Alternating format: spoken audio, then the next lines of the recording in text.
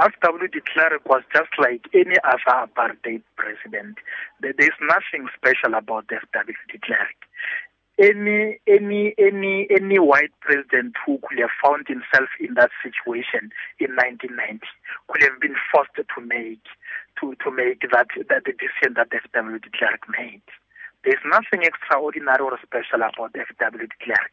It is just that he finds himself in a very complex, political situation. Remember, the Cold War just collapsed, and the U.S., Britain, France, and other Western powers were now advocating for a truce in South Africa. We're saying the warring factions must sit down and resolve it.